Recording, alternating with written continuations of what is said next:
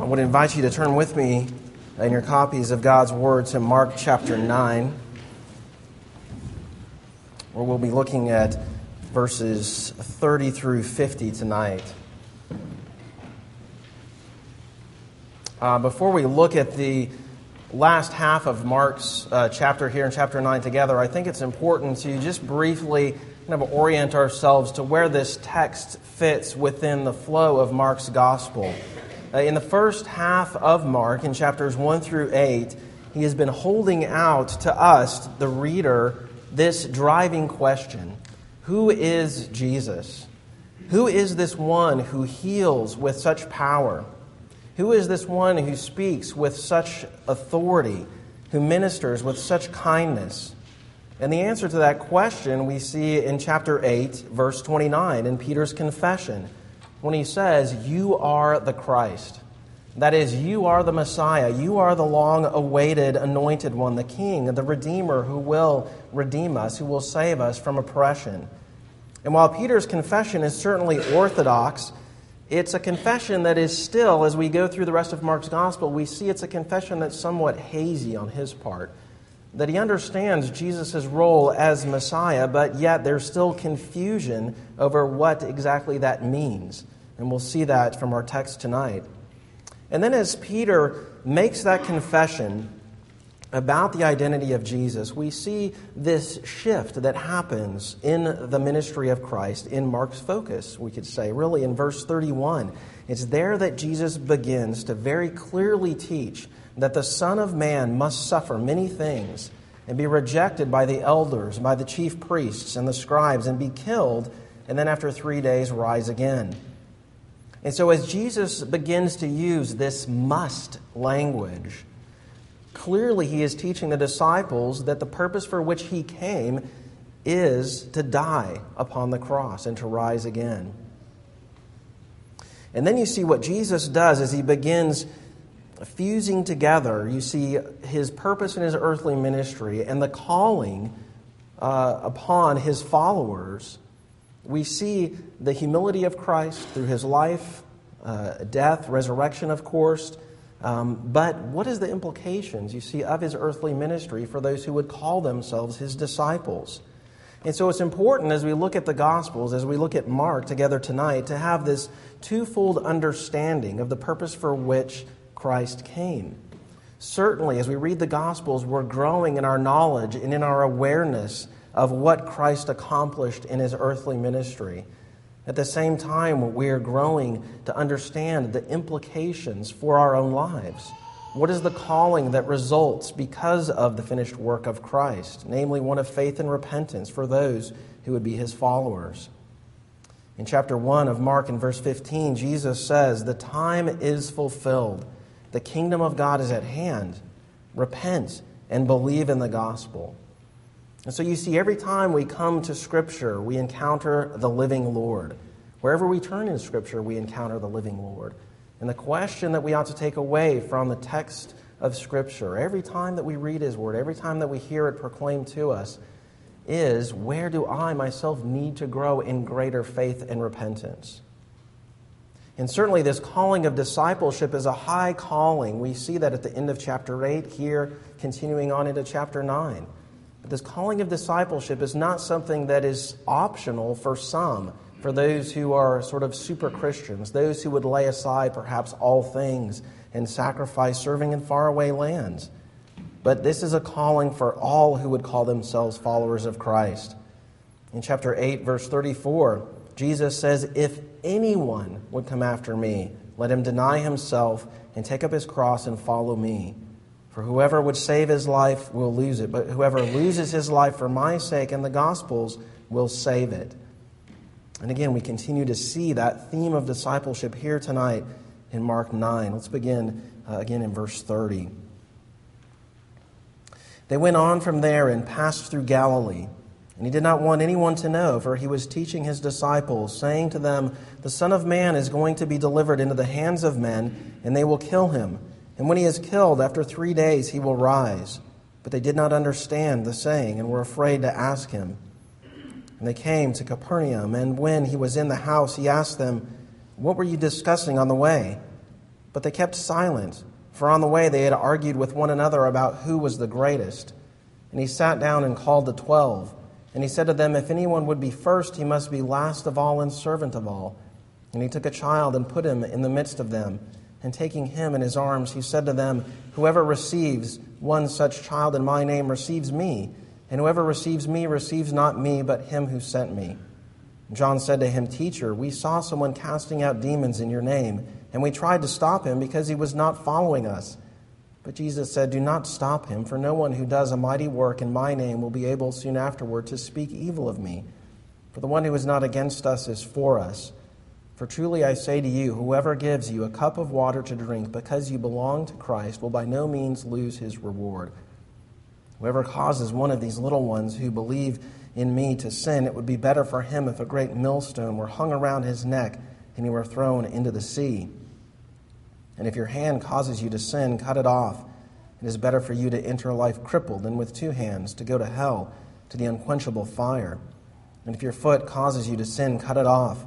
It is better for you to enter life lame than with 2 feet to be thrown into hell. And if your eye causes you to sin, tear it out. It is better for you to enter the kingdom of God with 1 eye than with 2 eyes to be thrown into hell, where their worm does not die and the fire is not quenched. For everyone will be salted with fire. Salt is good, but if the salt has lost its saltiness, how will you make it salty again? Have salt in yourselves and be at peace with one another. Let's pray. Our Father, we thank you for the truth of your word. As we bow before you in humility now, we acknowledge our need for the work of your Spirit within our hearts. We are dependent upon you alone to illuminate our minds and hearts to the truth of your word. And so would you grow us in understanding the great news of the gospel and what the calling of discipleship is and ought to look like in our own lives. And in the name of Christ and for his sake we pray. Amen. Well, in this section of Mark, notice first of all the weakness of the disciples. We see that in verses 30 through 37. We see first of all that the disciples did not understand Jesus in verse 32 when he speaks plainly to them about his death and resurrection. In verse 31, again, the Son of Man is going to be delivered into the hands of men, and they will kill him, and after 3 days he will rise again. Now, in other places, when Jesus says, for example, as Jonah spent 3 days and 3 nights in the belly of the fish, so the Son of Man will be 3 days and 3 nights in the heart of the earth, or when he says, destroy this temple and I will raise it again in 3 days, you can sort of understand in those contexts why there might be a little bit of confusion on the part of the disciples on what Jesus is talking about. But when he speaks so clearly, the Son of Man is going to die and after 3 days rise again from the dead, you can't help but wonder, why don't they get that? It seems so clear. I don't see how much clearer Jesus could be, so what's the problem? Well, there are a couple of reasons why I think it's tough for the disciples to understand. You see, if Jesus says, as he does here, that the Son of Man is going to be delivered into the hands of Jesus' enemies, then of course that deliverance means that someone is going to betray him in order to hand him over to those who would be his enemies. And so undoubtedly they did not want to acknowledge that one of them was going to fulfill this role. But I think another reason why they didn't get what Jesus was saying was because of their understanding and their expectation of what Messiah was going to do. Now, any good Jewish boy, as all of the disciples were, would have been taught from a very young age that a descendant of David was coming, that he would ascend to the throne, and that he would bring peace to the land. You probably know that one of the titles that Jesus uses most frequently to refer to himself is this title, Son of Man. He only uses that title a couple of times in those first 8 chapters of Mark's Gospel. But right after Peter's confession, it's a title that he uses much more frequently, some 13 times in the rest of Mark. And again, the disciples would, because of their understanding of Old Testament Scripture, would have known that this Son of Man figure is someone that Daniel saw in one of his night visions. Turn with me, if you will, to Daniel chapter 7.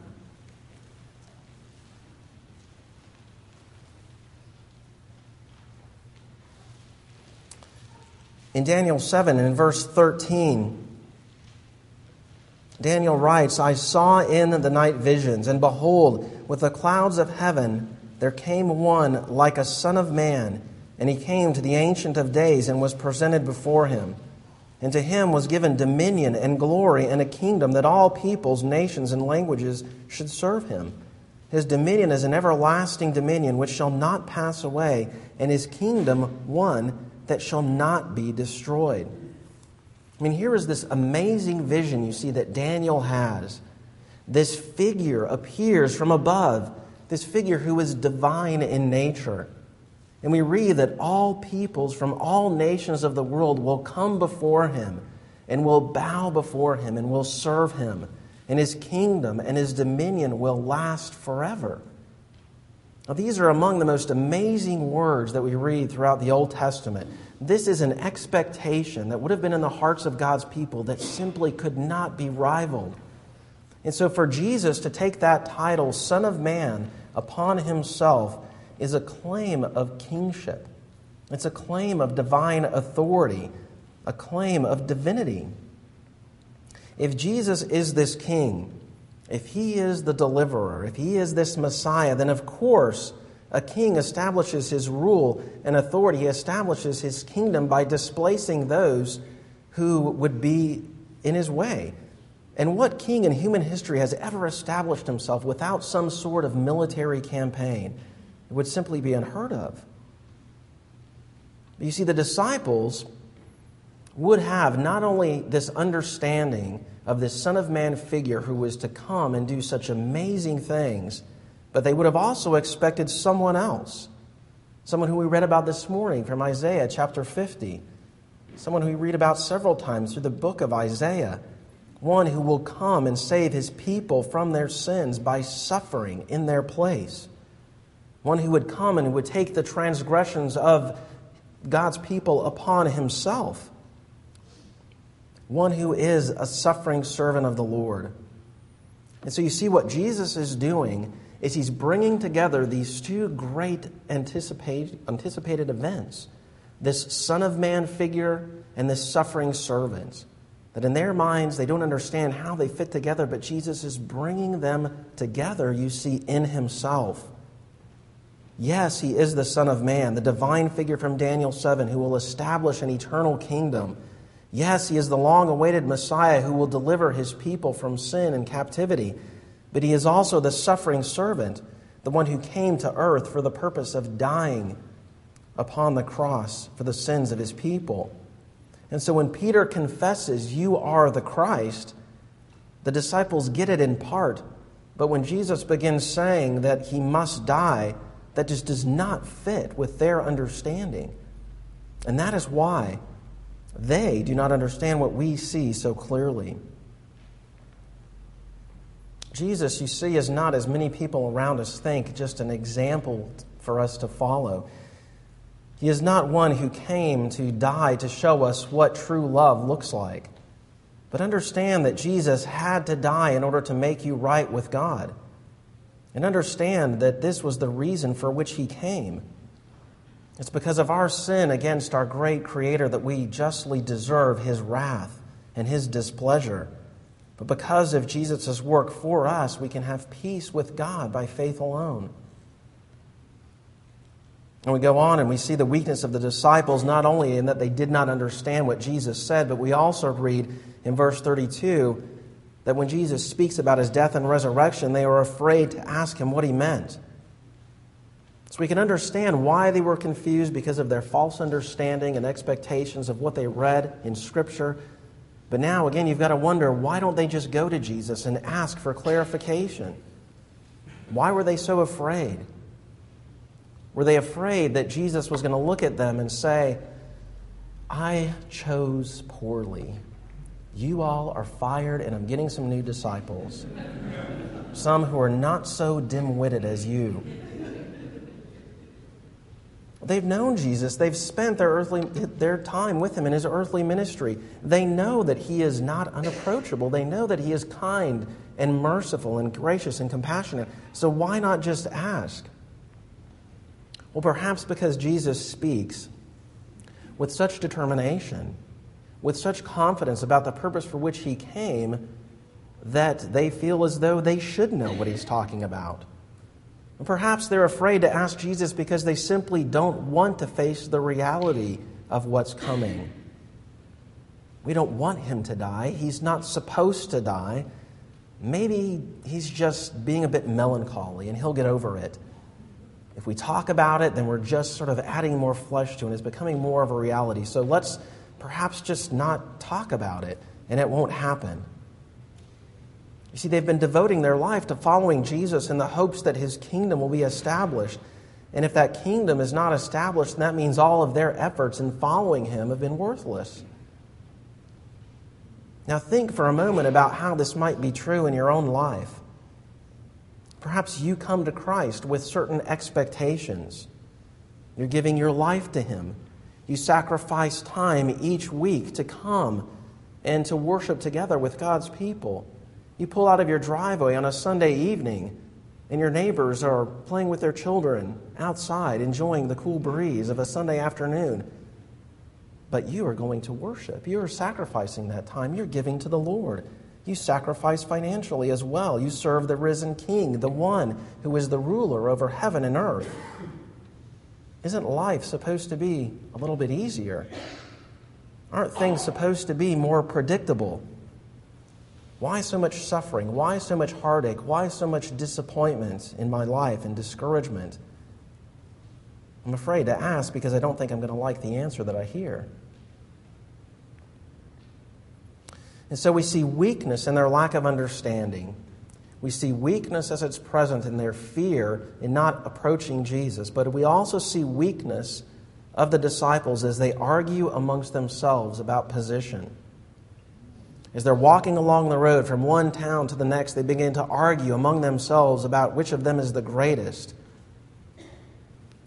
Let's sort of push out of our mind all the things that Jesus is saying about his death. Let's just go back to our understanding of him being this earthly king, and let's speculate about positions that we will hold when he ascends to the throne. Such weakness and such foolishness and such pride on their part. While Jesus is speaking plainly about his death, not only do they not get it, but they argue among themselves about which of them is the greatest. They talk about self-centeredness. I'm going to the cross for your sin.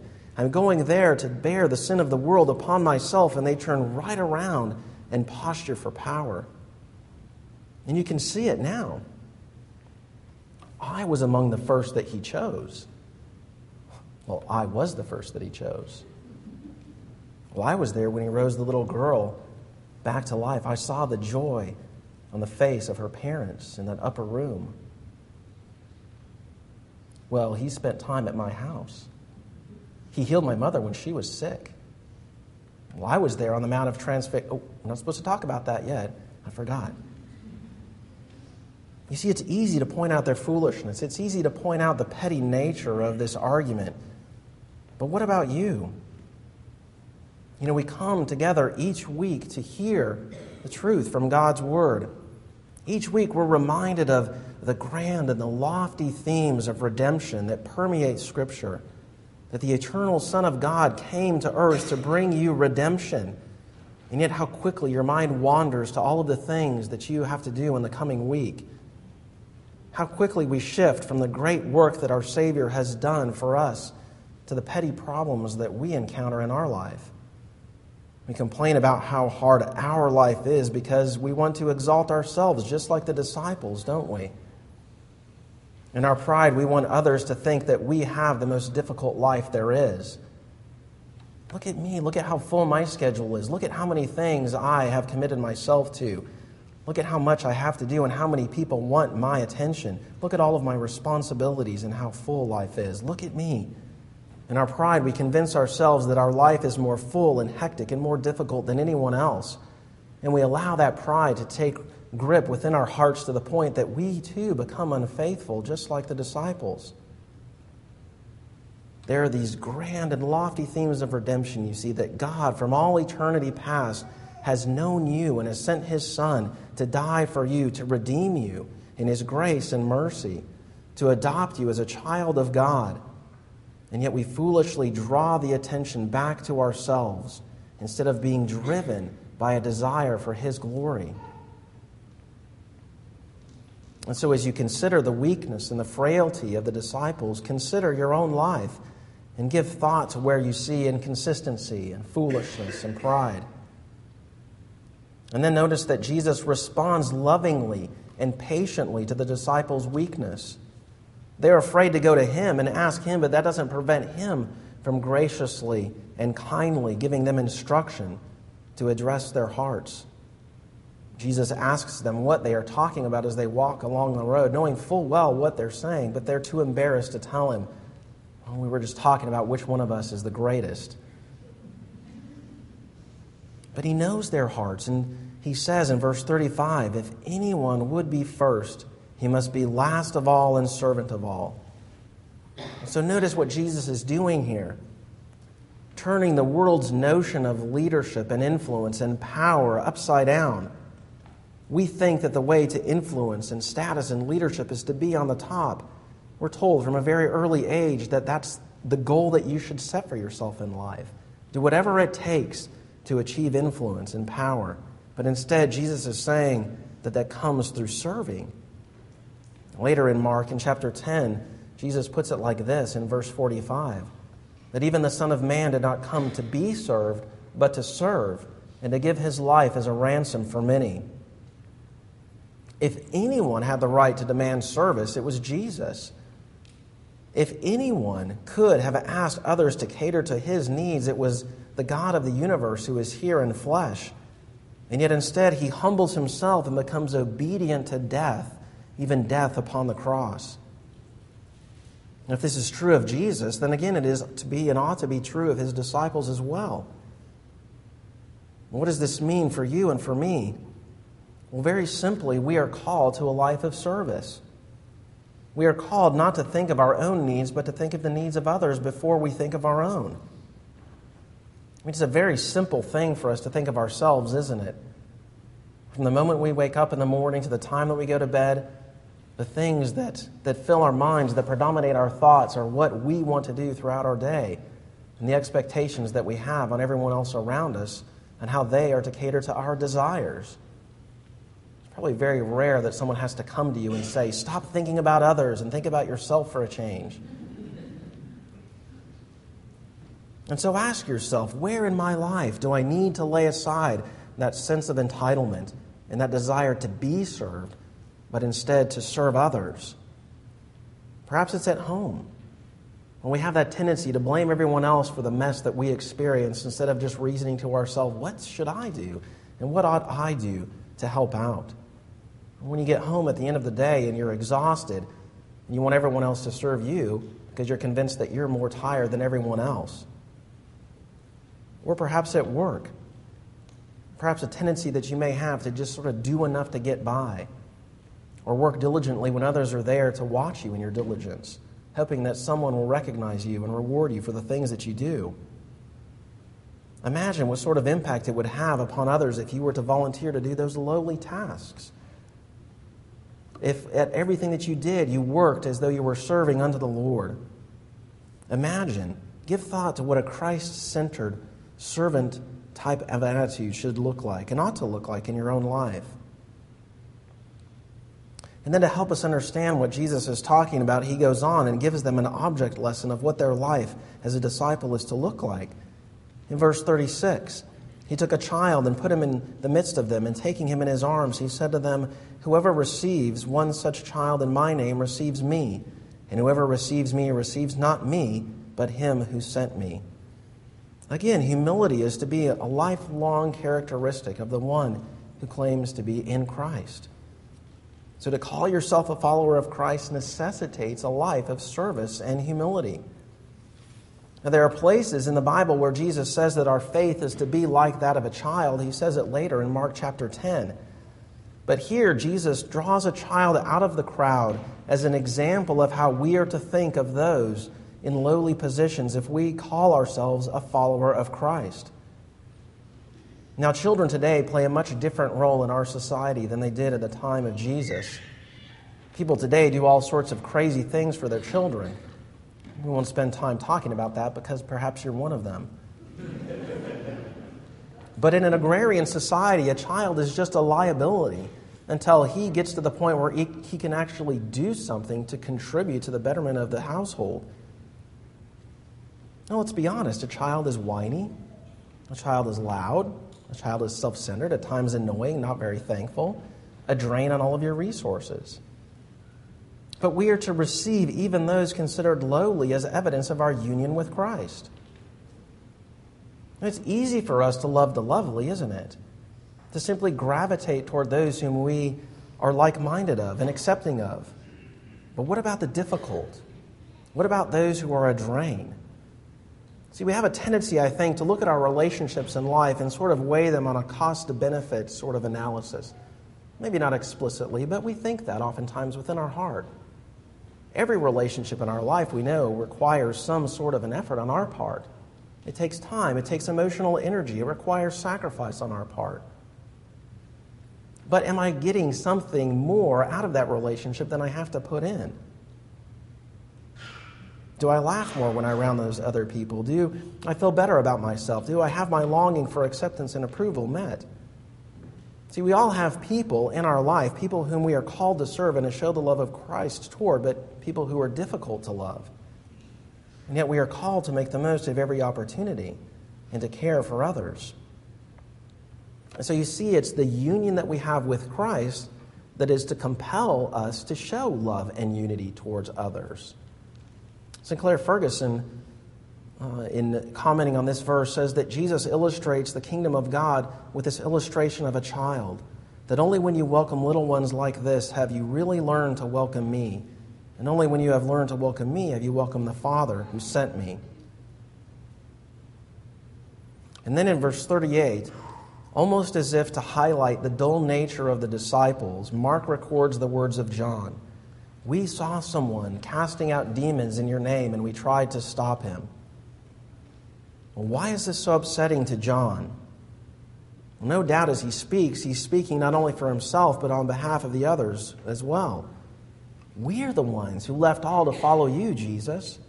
We are the ones who sacrificed. We are the chosen ones, the privileged few. And here is this one out there ministering who is not of us.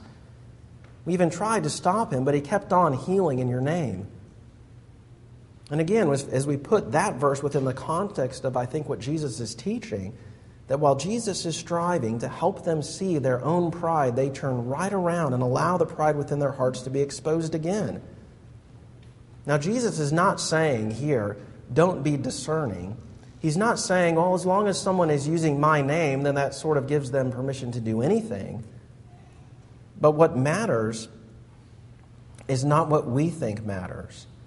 It's not about your level of influence. It's not about your rights or your privileges or your sense of entitlement. What matters is your calling to grow in faithfulness to the Lord. And so perhaps we operate in our lives with sort of a controlling mindset, a mindset in which we know what everyone else ought to be doing. We reason to ourselves, God loves you and I have a wonderful plan for your life. But who says it has to be your way? Who says it has to be according to your timing? Who says there has to be certain measurable and noticeable results? But your calling, you see, is to live faithfully where God has called you, not to be consumed with the lives of others so that you're failing to consider your own heart. Now, again, this does not mean that you don't speak the truth in love to those who might need to be exhorted, but it does mean that you stop making assumptions. Kevin DeYoung, in his blog this past week, put it like this. It fits well, I think, with what Mark is recording here. As sinners, he says, we are apt to assume the worst about people. We are eager to find favorable comparisons that make ourselves look good at the expense of others. We are quick to size people up and think we have them figured out. But don't assume you know all the facts after hearing one side of the story. Don't assume the person is guilty just because strong charges are made against him. Don't assume others won't care what you say. Don't assume bad kids are the result of bad parents. Don't assume your parents are clueless. Don't assume everyone should drop everything to attend to your needs. Don't assume that no one will. Don't assume the rich are ungenerous, and don't assume the poor are lazy. Don't assume everyone has forgotten about you. Don't assume everyone else has a charmed life. Don't assume a bad day makes her a bad friend. Don't assume the repentance isn't genuine. And don't assume the forgiveness isn't sincere. Don't assume God can't change you. Don't assume God can't love you. And don't assume God can't love them. And last, the calling of discipleship here means that we, as his disciples, give careful consideration and address the entire life. We see that in verses 43 through 50. And there's a lot that could be said here on these few verses alone. If your right hand causes you to sin, cut it off. If your foot causes you to sin, cut it off. If your eye causes you to sin, gouge it out, for it is better for you to enter the kingdom of God lame than to be cast into hell. Now, some in church history have taken such teaching literally. But the point, of course, is to address the serious nature of sin, the importance of considering your own heart in dealing with the reality of indwelling sin. Perhaps we look at others who struggle with obvious problems, or perhaps we condemn the person who is caught in some horrible act. But you see, when we do that, when we perhaps reason to ourselves, I would never do something like that, we've already opened the door to allow that sin to take its foothold within our own hearts. Yes, sin makes people do a lot of stupid things, and you can look at the stupid things that people do, and you can delight in their stupidity, or you can look at the stupid things that people do, and you can reason to yourself, thank you, Lord, for restraining the stupidity within my own heart. And help him, O God. Help him, O God, to grow in faith and repentance. And help me to consider my own heart and to eradicate the sin within. What we learn in these verses is that any level of accommodation with sin is sheer foolishness. And as you take an honest look at the deceptive nature of sin within your own heart, pay attention to the tendency that you have to qualify sin or to quantify your sin. When we qualify our sin, we're saying things like, yes, but. Yes, I reacted in anger, but you have no idea what it's like to live with that person. Yes, I have bitterness and discouragement and hostility and a desire for vengeance, but you have no idea how I've been treated. Yes, I have a bad attitude about these circumstances in my life, but you have no idea of the pain and the hurt and the conflict and the discouragement that I go through every single day of my life. And so to qualify our sin is to say, yes, but. And to quantify our sin is to say, yes, I struggle with lust, but at least I'm not committing adultery. Yes, I'm an angry person, but it's not like I'm murdering someone. It's just a little complaint. It's a little bit of grumbling. It's a little bit of gossip. At the end of my day, it just helps to cathartically purge myself of all of the frustration and disappointment that I've experienced in my day. But what Jesus is saying is pretty serious. Either address the sin in your life as it is exposed by the truth of God's Word and grow in your hatred toward it, seeking to cut it off, or risk eternal condemnation. You know, we have in our own time this tendency in which, as anonymity increases, boldness and blindness on our part rising as well. Don't ever assume that your sin is hidden. Don't ever assume that it will remain hidden. We read in Hebrews chapter 4, nothing in all creation is hidden from God's sight. Everything is uncovered and laid bare before the eyes of Him to whom we must give account. I mean, this alone should be enough to wake us up.